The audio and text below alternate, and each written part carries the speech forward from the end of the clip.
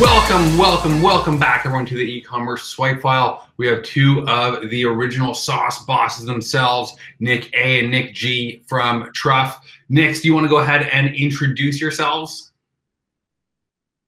How's it going? I'm Nick G, one of the co-founders and one of the Nicks from Truff. I'm Nick A, the other co-founder, and the other Nick from Truff. Awesome. And if people aren't familiar with Truff or your story, which would be pretty weird considering it's an e-commerce podcast, they probably either heard you on Shopify Masters, elsewhere, or look at your site for, how should we say, inspiration. What's your quick story of how you started Truff, beginning with, I believe it was just the Instagram handle @sauce, and really turning that into a brand? For sure. So Truff is a digitally native luxury lifestyle hot sauce brand. It started as an Instagram account about 5 years ago. Got the handle sauce on IG. Nick and I started growing a cool following on the account. It was like a food blog, that lived on social media. We were posting cool images, high quality things we thought would resonate well with, pop culture foodie. Along the way, we decided we wanted to take it a step further and create a brand and, sell products through this channel that led us to the category, hot sauce. And we found a lot of opportunity in the space. And I love that. And it's just, I love everything about it, of just really starting organically with that audience. And it's almost that modern day version of just hoarding domains. Of, you had a good Instagram handle, wanted to do something with it, was able to spin it off into a business. I know when I log into my GoDaddy account, I probably got 30 domains in there that I'm just paying for, that I'm going to use one day. Did you have that sauce handle available, or did you go through a broker to get that? It was available. I didn't buy it. I didn't steal it from anyone. I got it organically. Wow, that's awesome. So what year was that on Instagram? What 2015, yeah. Wow. But something that happened, like, it's highly unlikely that it was just dormant since the beginning of Instagram. What probably happened was, like, some account got deactivated or something. Like, no way. Yeah. A one-word domain on Instagram, the hottest social network of 2015, which both feels like yesterday and a lifetime ago at this point. But yeah, there's no way that was happening. So that is just what an awesome break to get started. A little bit of a less awesome break that we all experienced earlier this year is COVID, and how that really shook up a lot of different plans. For some businesses, getting online for the first time, a lot of food, home lifestyle, gym, apparel tended to do well. Other businesses, if you were in the travel accessories, obviously not doing well at all. So how did COVID really throw a wrench into your plans, and especially at how you're preparing for BFCM? So into our plans is a specific way to ask. It's interesting because I think traditionally in, like, this industry, the way our year works is we kind of have food and trade shows throughout the year. And there's a fancy food show in January. There's we're in New York for New York Down in February, XO West in March, and it just kind of goes on throughout the year. So I guess the biggest wrench thrown would be the lack of food shows, trade shows. Being, predominantly e-com, those don't really define our business, but they're always great to, you pick up, you meet good buyers, network in the industry, those types of things. I'd say that's like the biggest. Starting by the kid is always nice. Or even, but if you get a nice big PO of a truckload and that's $200K of profit for one order, and all these customers who are asking where can I buy you in stores, we're just about to make their day. Right. Yeah. I mean, trade shows are, a great place to kind of pick up new accounts, and people wouldn't be able to see typically throughout the year. You get to see everyone there, and so a lot happens there in terms of, like, I'd say, retail and whatnot.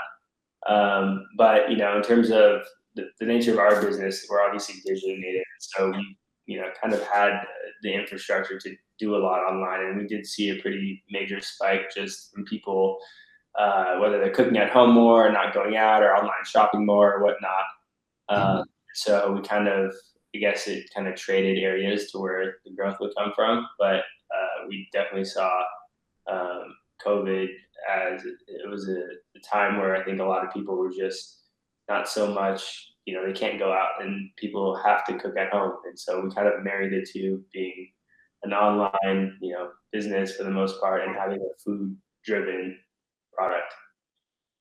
Yeah, no, absolutely. And especially when you can naturally go into a trend of what's happening, and for less than the cost of a meal out, you can buy a bottle of Truff, really quite literally spice up your meal and make that night sort of special or differentiate and stand out, when every night under quarantine really just feels the same. I remember people were counting sort of day 1, day 2, day 19, and then it's day 30, day 50, and all of a sudden 2 months had gone by like that without even really realizing it. So I think that's really, really interesting how it pivoted that way. Has that, and this is just going off topic for my own curiosity, have you seen the wholesale or the distributor side of things change at all? I know that other digitally native grocery brands have really led the way by adjusting their sales pitch from going trade show to trade show to having a deck overlaying their customer orders with store locations of, say, Whole Foods, and then pitching that way digitally with a lot more emphasis on that. I know that retailers haven't always been as receptive to sort of that kind of data. Have you noticed a difference in retailers being a little bit more open to digitally native brands? Definitely. Is that in regards to COVID or just like in general? Both. I think both. Yeah, I think definitely. I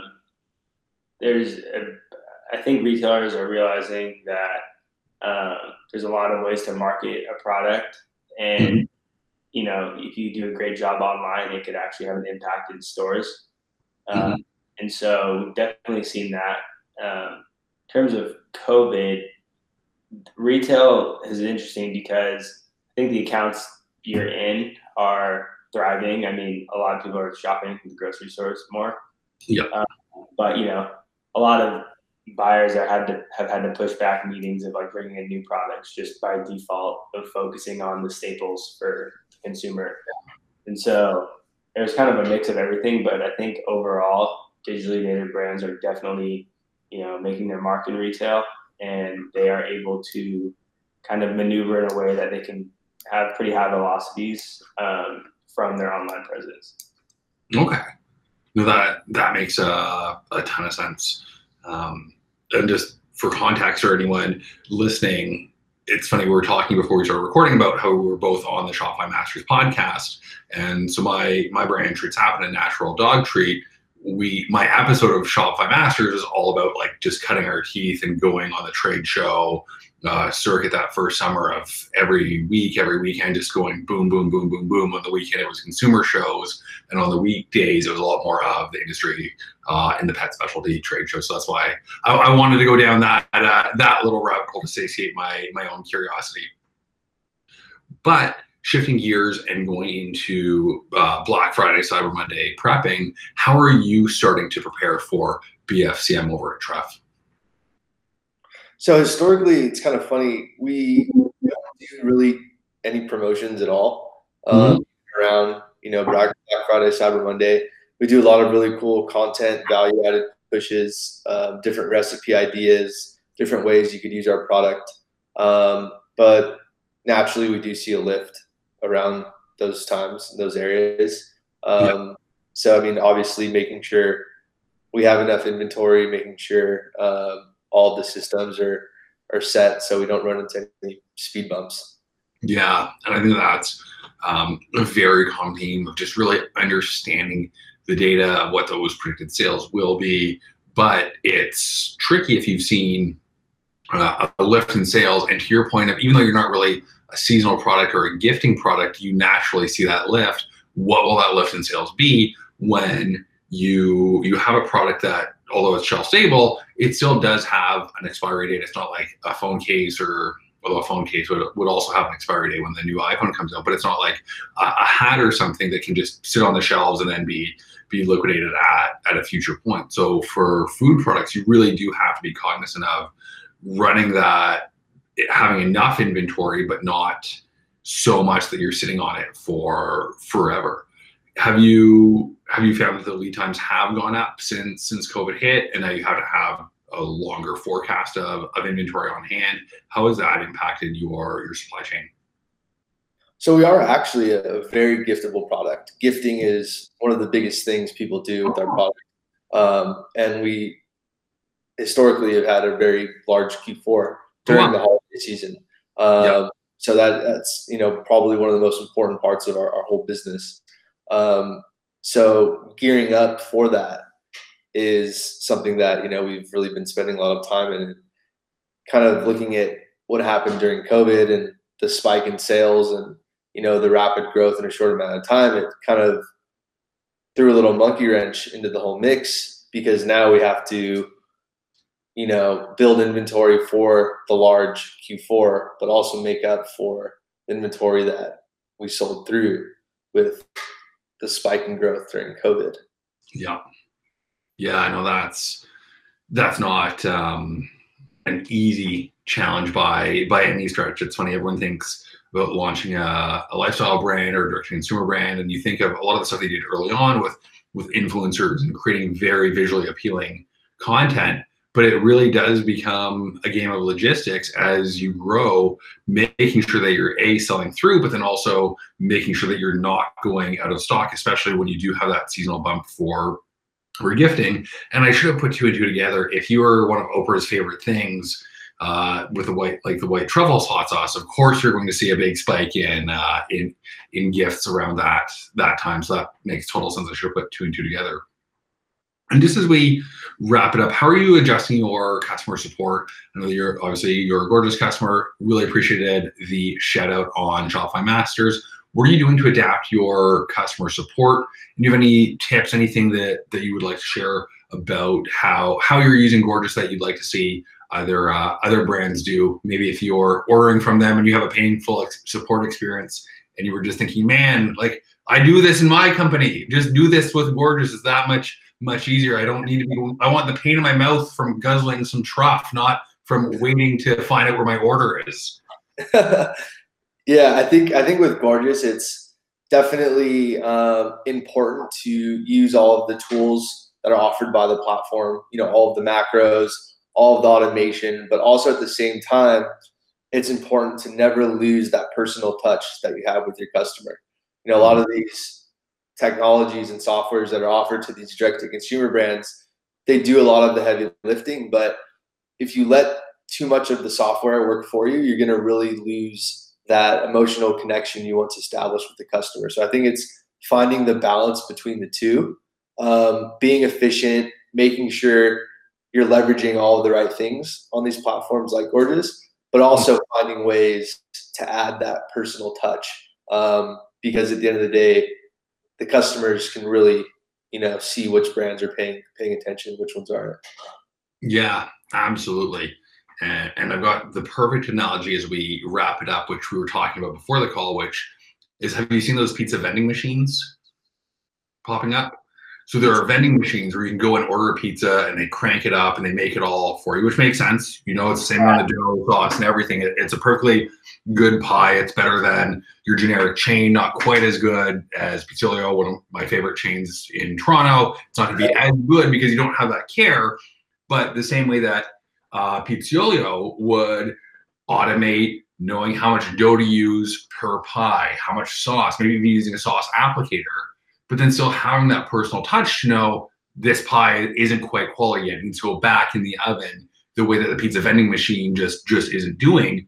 And as a premium lifestyle brand, regardless if it's hot sauce or athleisure wear or shaving products or beard products or skincare, you really have to still have that personal touch. Like imagine going to a restaurant Gordon Ramsay, who is essentially at this point where everything's following those same standard operating procedures. It's essentially the same chain experience that could be totally automated. You go in, you're offered wine, you're offered this, and everything's so straightforward. But then you ask the sommelier, well, what wine should I get?